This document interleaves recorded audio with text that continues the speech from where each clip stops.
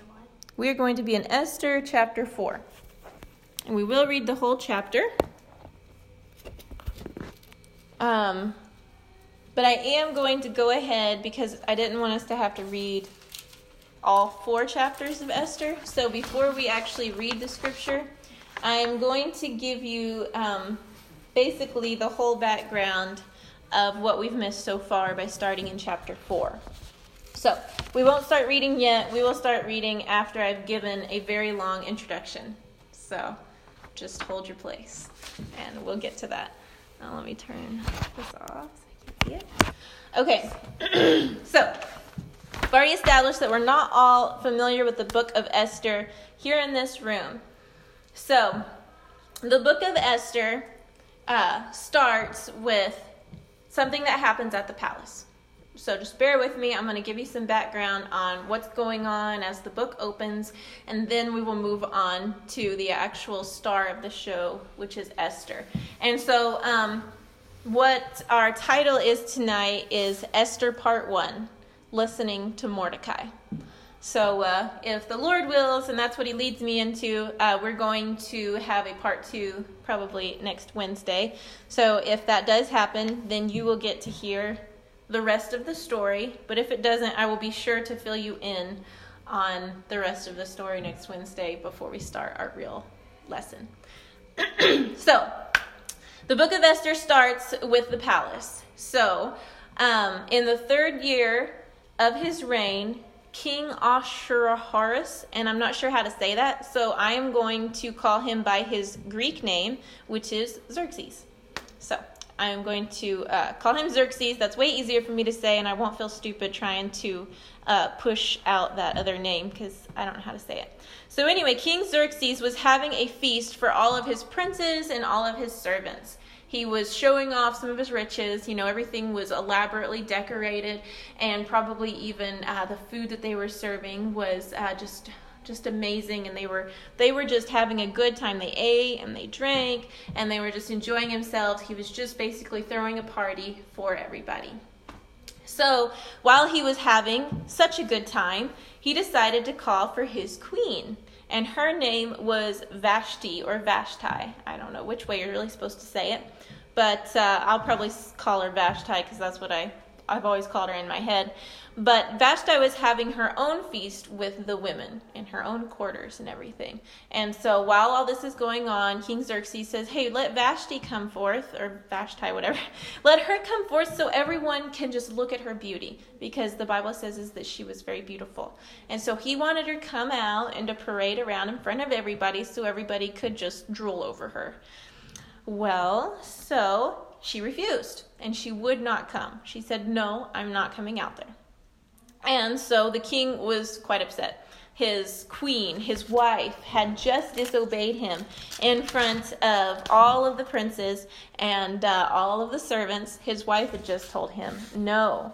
And so the wise men told the king that this attitude could spread to other women throughout the kingdom, to where the women would no more obey their husbands. And so they suggested that Queen Vashti come no more before the king, meaning her crown and her status would be taken away. She would be kicked out. She's fired. No more Queen Vashti, because she did not obey what the king told her to do, and they don't want that attitude spreading throughout the kingdom. And so that way, all the other women would give honor to their husbands, whether they were great or whether they were small. They would continue to do that, because in a sense, they were trying to put fear into all the women so that they would obey their husbands. So the king said, all right, very well, let's do that. So the queen was kicked out, and there was no more queen in the land because she would not obey the king.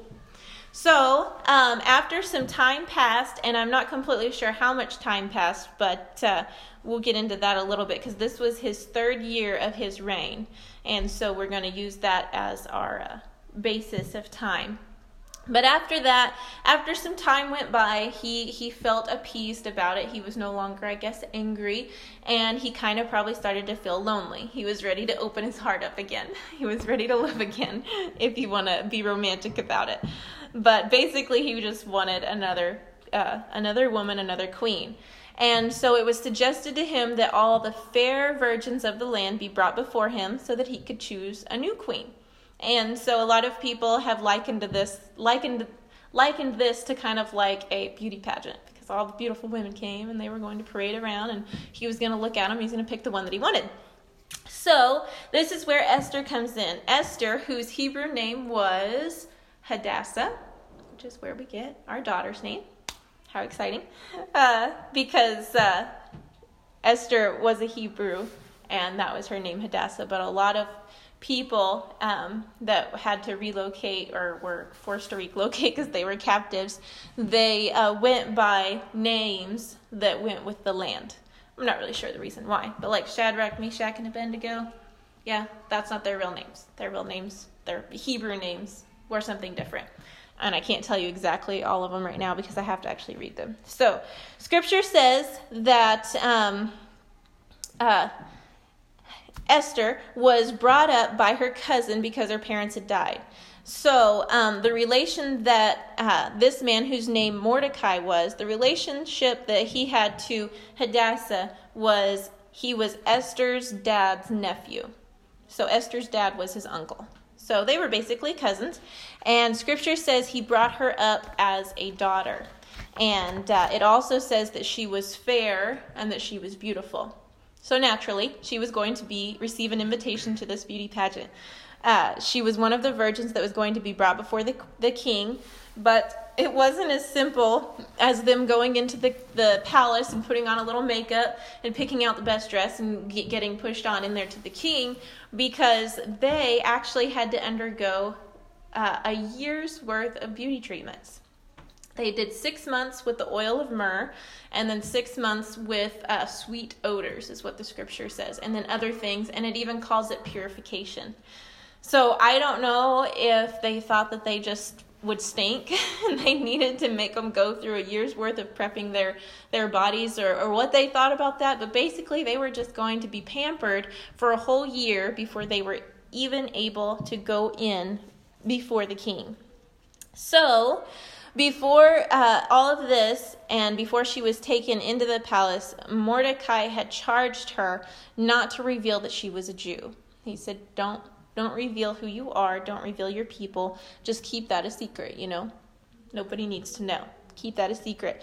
And he also walked daily before the court of the women's house to know how Esther did and what would become of her. He was daily walking by, just checking on her and making sure she was okay. So he kept a close watch on her, and we are going to come back and visit that a little bit more later, so kind of keep that in your mind. So each virgin was given the chance to meet with King Xerxes to see if the king delighted in her or not. When it was Esther's turn to go in, she asked the chamberlain, or the man who was put in charge of all the women, she asked him, and she said, hey, why don't you tell me what I should, because all the women were allowed to take and wear and get whatever they wanted, whatever the palace had to offer, they were allowed access to it for their time to go into the king. They were allowed to wear whatever they wanted. So instead of just going crazy and picking out what she liked, she asked someone who was around the palace and around the king and knew the king, who could know what he liked best.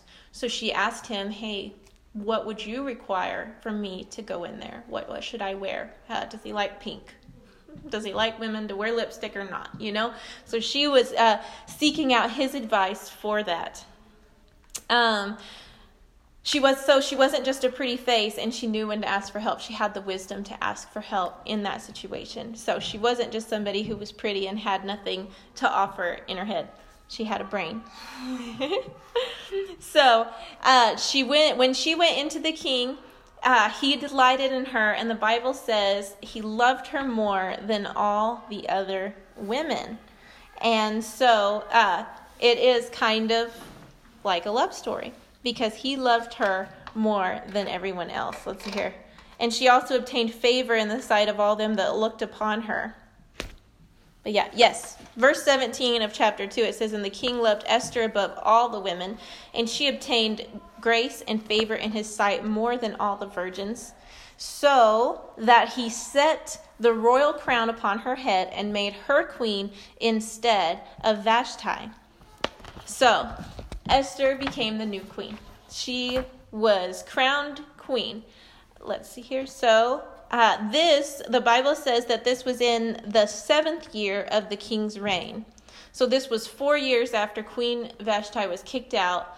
4 years after Queen Vashti was kicked out, there was a new queen. So the way that I understand it is that possibly he called for the virgins about 3 years after this happening with Vashti. It was about 3 years, because it was in the 7th year of his reign that she was crowned, and you have to take away a year for the beauty treatments. So anyway, I never looked really closely into the timeline of all this, so I'm finding it interesting to know some of the years and how long all of this actually took to take place. Because sometimes when you read Esther, if you look over what year his reign is, you're kind of just thinking, man, this happened in like a week. But it didn't turn around that fast. There was more time. Things were turning and things were working. So after all of this happened, Esther has been crowned queen. And she has been queen for a while. After all this, there comes a man named Haman, and he rose to power. The king, it doesn't specifically say that Haman was second in command, but he was pretty far up there, because it says he was set above all the other princes, and everyone was supposed to bow to him and show him respect.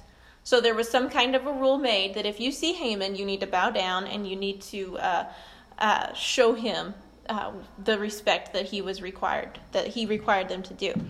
So all of this, everyone was supposed to do that, but Mordecai did not. Whenever Haman came into the room or walked by, Mordecai did not bow to him. It isn't exactly clear why he did not do that. Not really sure if it was because he felt that this rule, it was too much, and that bowing to him would compromise his relationship to God, as if they wanted them to fall down completely prostrate in front of him and fall to their face on the floor, then he wasn't going to do that, because he would probably only do that for his Lord. And so not really sure, maybe he wanted to reserve whatever they were requiring for God, or maybe it was because he felt this honor was undeserved to Haman, because he felt like Haman was not worthy of that kind of respect that they were requiring him to show. So whatever the case may be, Mordecai would not bow to him, and he refused. And from all the scripture that we can read about him in Esther, he seemed to be a godly and an upright man. So we know that it wasn't just some piddly thing where he was just like, well, I'm not bound to you. He wasn't on an ego trip. He was doing it, and he had a reason for it, even if we don't know that exact reason. So obviously this made Haman mad, because there's a rule that people should bow to you. People need to keep that rule, right? And so what else would he do after being mad about this? What else would he do but to make a plot to destroy not only Mordecai, but all of his people? Mordecai's entire nation. So he was mad at Mordecai. He was upset with Mordecai. So, let's just kill all the Jews. This guy won't bow to me, so let's kill them all, was his plan. So he made this plan in the 12th year of King Xerxes' reign. And so the 12th year, so that would mean Esther was crowned in the 7th year. So this would be 5 years after Esther had been crowned queen. So Esther's not a fresh new queen. She didn't just enter the palace a couple months ago. She's been there for 5 years. So so Haman decided, he came up with this plot, and his plan wouldn't go into effect for about 11 months. So the way he planned it is that he was going to bring his whole decree, his plot, whatever, he's going to bring it in before the king, and if the king approved it, then it would go into effect, and all the Jews would be completely annihilated on that day. And then also, I'm getting to that. So he went before the king, and he was a little sneaky about it. He didn't just go in and say, okay, I'm mad at Mordecai, and I want all his people to die. He didn't go in there and do that. He was sneakier, he was cunning. So he went to the king, and he said, there is a people that don't abide by your laws. And, if we killed them all off, it would bring in a lot of money to the kingdom. So, I mean, why don't we just get rid of these troublemakers right now? Why don't we get rid of them before they, I don't know, maybe revolt against your throne? Now, I don't think he actually said that, but it's stuff that he's implying. He's saying that there's laws that these people aren't obeying, which the main law being they won't bow to him. Oh my goodness, big deal. So anyway, he very cunningly brings this before the king, and the king says, all right, let's do it. So the king gives Haman his ring so that he could make this law, because you had to have the ring for the signet and all that good stuff. So he gives him his ring, and Haman has the power to carry this out. So Esther 3:15 says, the post went out being hastened by the king's commandment, and the decree was given in Shushan the palace. And the king and Haman sat down to drink, but the city Shushan was perplexed. So the city was confused. They were perplexed. They were like, wait, what? Why? Why are we killing the Jews? What did they ever do? That's weird. And so that brings us to our passage tonight, because we are all caught up, because verse 15 is the last verse in chapter 4. So now we're just going to read the whole chapter 4 of Esther. And it's only 17 verses. So it says, when Mordecai perceived all that was done, meaning that plot that Haman brought before the king, Mordecai rent his clothes and put on sackcloth with ashes, and went out into the midst of the city, and cried with a loud and a bitter cry, and came even before the king's gate, for none might enter into the king's gate clothed with sackcloth. And in every province, whithersoever the king's commandment and his decree came, there was great mourning among the Jews, and fasting, and weeping, and wailing, and many lay in sackcloth and ashes. So Esther's maids and her chamberlains came and told it her. Then was the queen exceedingly grieved, and she sent raiment to clothe Mordecai, and to take away his sackcloth from him. But he received it not. Then called Esther for Hatach, one of the king's chamberlains, whom he had appointed to attend upon her, and gave him a commandment to Mordecai to know what it was and why it was. So she sent somebody to figure out what was going on. So Hatach went forth to Mordecai into the street of the city, which was before the king's gate. And Mordecai told him of all that had happened unto him, and of the sum of the money that Haman had promised to pay to the king's treasuries for the Jews to destroy them. Also he gave him the copy of the writing of the decree that was given at Shushan to destroy them, to show it unto Esther, and to declare it unto her, and to charge her that she should go in unto the king to make supplication unto him, and to make request before him for her people. And Hatach came and told Esther the words of Mordecai. Again Esther spake unto Hatach, and gave him commandment unto Mordecai. All the king's servants and the people of the king's provinces do know that whosoever, whether man or woman, shall come unto the king into the inner court, who is not called, there is one law of his to put him to death, except such to whom the king shall hold out the golden scepter, that he may live. But I have not been called to come in unto the king these 30 days.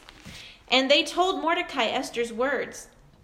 Then Mordecai commanded to answer Esther, think not with thyself that thou shalt escape in the king's house more than all the Jews. For if thou altogether holdest thy peace at this time, then shall there enlargement and deliverance arise to the Jews from another place.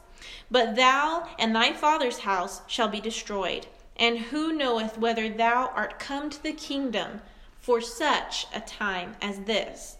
Then Esther bade them return to Mordecai this answer, go gather together all the Jews that are present in Shushan, and fast ye for me, and neither eat nor drink 3 days, night or day. I also and my maidens will fast likewise, and so will I go in unto the king, which is not according to the law, and if I perish, I perish. So Mordecai went his way, and did according to all that Esther had commanded him. So we are talking about an annihilation of a people. The Jews are going to be killed off. This includes men, women, children. All of them were going to be killed. Haman is from a people that hated the Jews. This comes from a time whenever King Saul, foolishly did not kill off all of these people, because God commanded that at this war, he was supposed to kill off all the people and all their animals and all of them. And Saul did not obey him, and so that is where Haman comes from. He is an Agagite. And we'll just move on from there because all of that's irrelevant. So Haman has a lot of hate for the Jewish people, like in his blood. So how many know that there is an enemy of our soul that wants to wipe out the church? I know so many godly people, and I told you guys about it during prayer requests, so many godly people in churches that are just facing such hardship right now. The devil wants to annihilate the people of God. He is the accuser of the brethren, and he wants to put an end to the church of Jesus Christ. He hates us, and that is his utmost goal and plan.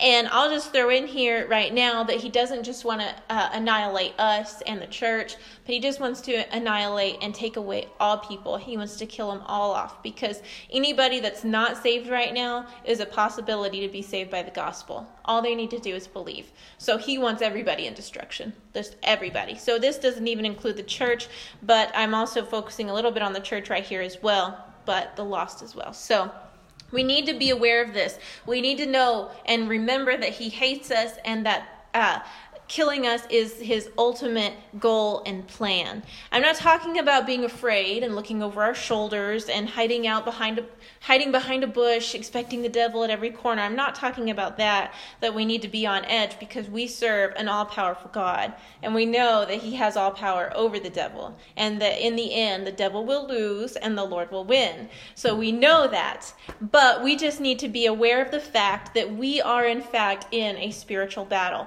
whether we want to acknowledge that or not, whether we want to just think that we're going about our day just normal and everything, and that all there is to this life is just what we're doing, and then we'll just go to heaven someday. No, we need to acknowledge that we are in a spiritual battle, and that there's an enemy of our soul that wants us to fail, that wants us to not make heaven and to fall. So notice what Haman did after his plan was done. We read that scripture where it says he sat down to eat and drink, or, to rest, because his work was over. And he had accomplished what he wanted. He wanted to pass the law. He got with the king approved, and it was done. So it was done. So he sat down to eat and drink and to rest. So the devil does the same thing whenever he thinks he's got us. Whenever he throws the biggest storm we've ever had in our life, and we are just mind blown, he sits back and he goes, oh yeah, I've got him now. But we know that it's not over until the Lord says it's over. And that is the case in this story. It is not over until the Lord says that it is over. So in our scripture, Esther doesn't seem to know what's going on, even though every province there was mourning and weeping among the Jews. Everybody's mourning this because they all got the post, but for some reason Esther doesn't know why. Let me turn this on in case she texts it.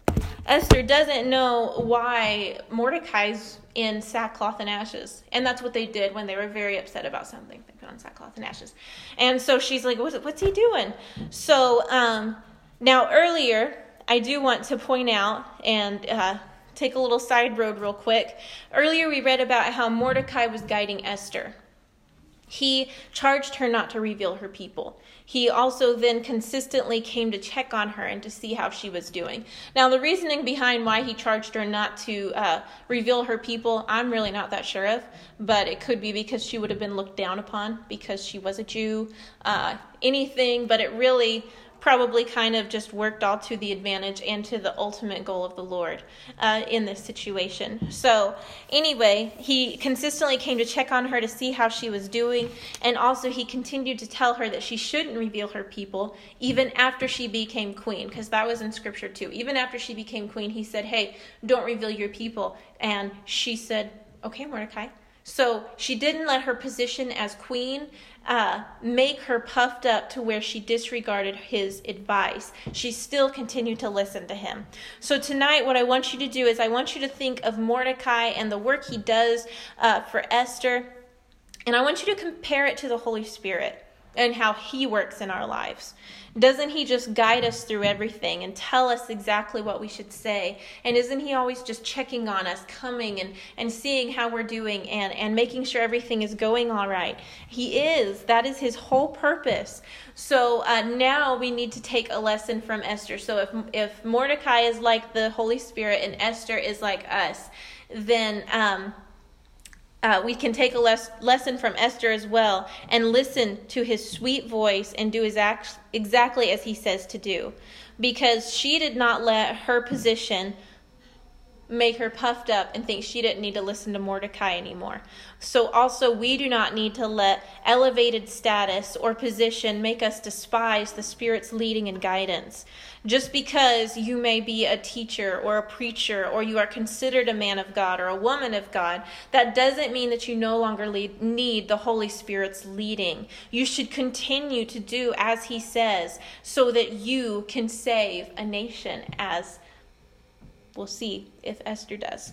So as we go along this, compare Mordecai to the Holy Spirit and his work in your life, in our lives. I want us to be looking at that tonight. So Mordecai finds the plot and is in dust and ashes before the king's gate. This is told to Esther, and she tries to send him clothes. She says, here, get dressed. Why are you laying in ashes? She doesn't understand why he is wallowing in the dust and ashes and wants him to be back to his old happy self, checking on her and telling her, guiding her and being nice to her. She doesn't understand why he is in this state. So sometimes we won't like how the Holy Spirit comes to us. He may be coming in mourning for lost souls, while maybe we're wanting to rejoice over something and be happy. Or maybe he will come with victory when we are just wallowing in pity for ourselves, throwing a pity party about how hard life is. But he comes to us with a victory plan, and he says, hey, this is what we're going to do. And we're like, no, leave me alone. I want to be left alone, and I want to throw this little hissy fit. We need to be sensitive to his leading and do what the Holy Spirit calls us to do and what he wants. Okay, so back to Esther. She sends a servant to find out what is going on, and Mordecai tells her Haman's plot. He also charges her, hey, you need to go in unto the king, and you need to make supplication and request for your people. And Esther says, I can't go into the inner court unless he calls me. I can't go in there, because there's the inner court and there's the outer court. So she's allowed in the outer court with no threat to her life at all. But if she opens that door and she walks in, she is now at chance to be put to death because the king did not call her there. So the king could put her to death if she comes in unsummoned. However, if he was to extend his golden scepter to her and she was to touch the top of it, then that means he loves her and he's like, yes, come on. I'm so glad you're here. But if he doesn't do that, then she could be put to death. And she also mentions that the king has not called her to come to him for these past 30 days. And whether that means only in the inner court or whether that means anywhere else in the palace, I take it to mean that she has not seen the king and talked to him for about 30 days. So she's like, I don't know. He hasn't called me for 30 days. Not really sure what's going on. So since the king had not cared enough for her presence lately that he hasn't called for her, she kind of was like, I don't even know if he likes me right now, Because when someone doesn't call you for a month or you don't talk to somebody for a month, you start to think that maybe something's wrong, especially if that someone is your spouse. If you haven't talked to your spouse for a month and it seems to be kind of on purpose, you're going to be thinking, this isn't good. So Mordecai replies, and this is a very familiar scripture. So we'll just, we're running low on time, so I'm not going to read the whole scripture. But the last little bit that he says, but thou and thy father's house shall be destroyed, and who knoweth whether thou art come to the kingdom for such a time as this. And that phrase is so familiar in the church because it's so beautiful, because it seems that Esther she was destined to be queen at this time for the sake of her people, for the sake of God's people. So Mordecai tells Esther that she shouldn't think that she will escape destruction by staying silent. He says that if she doesn't speak up at this time, then deliverance will arise from another place, but she herself will be destroyed.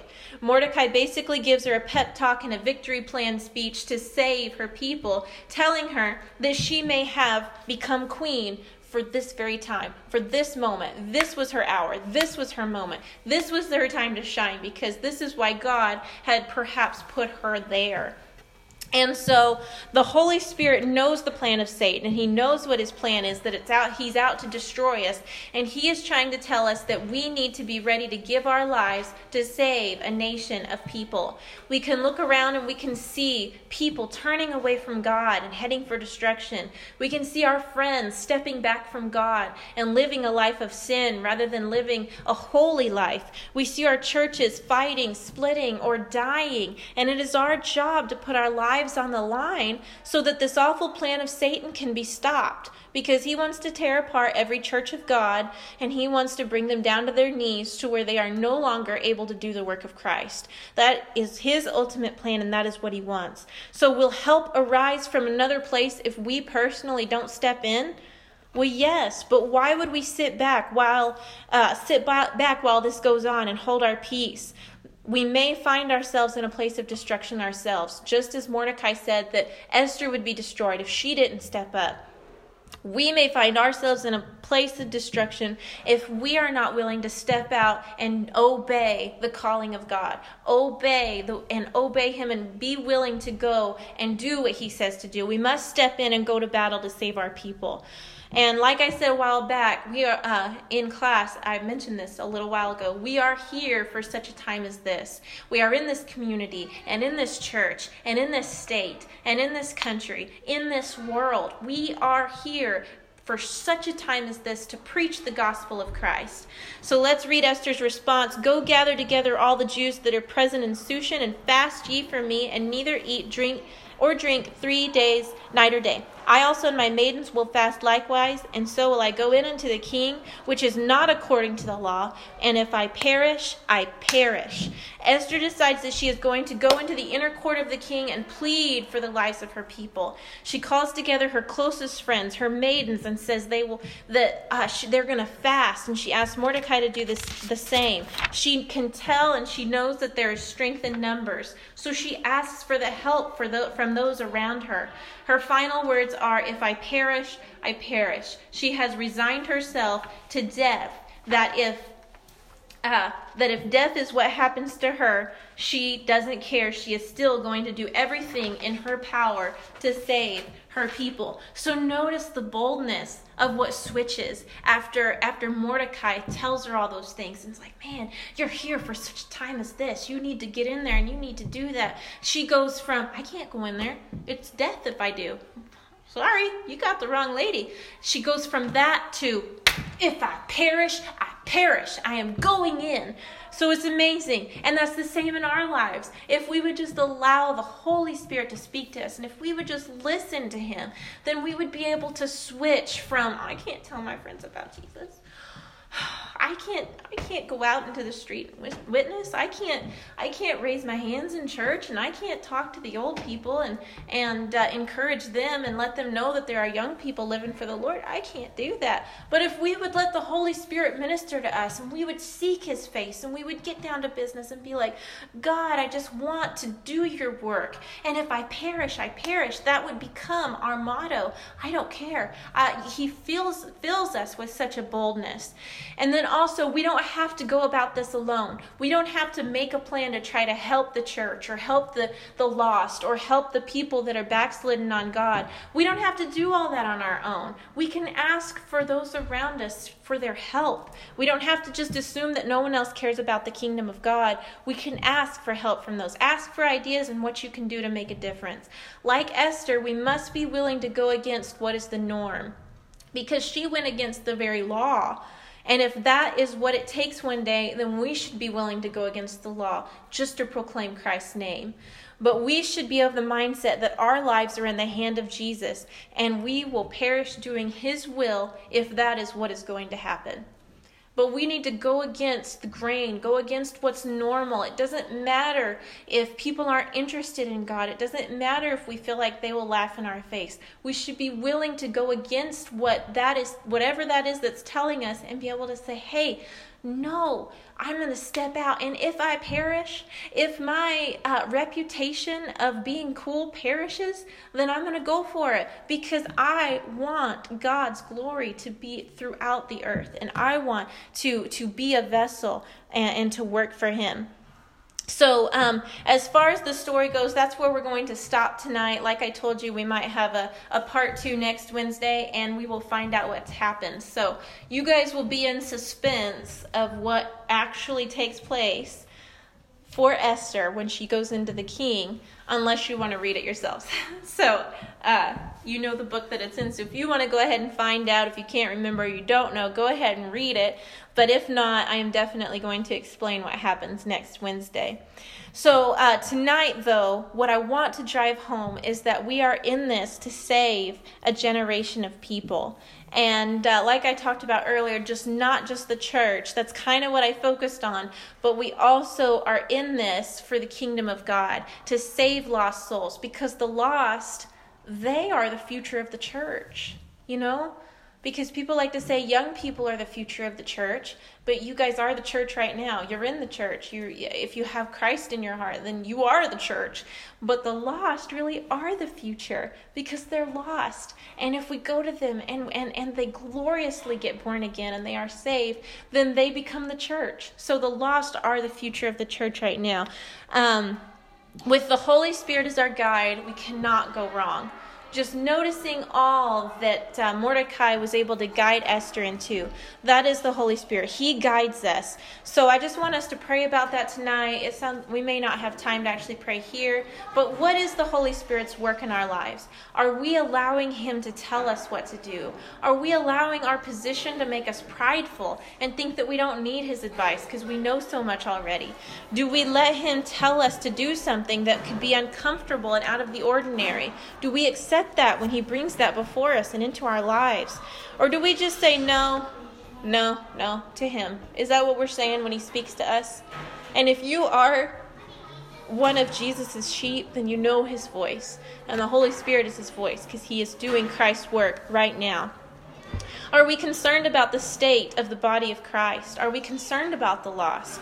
Are we willing to lay down our lives, or even just a part of our lives, even just our reputation, or even just some of our time, or even just anything? Are we willing to lay any of it down for the cause of Christ? Are we willing to save a nation, to save a people?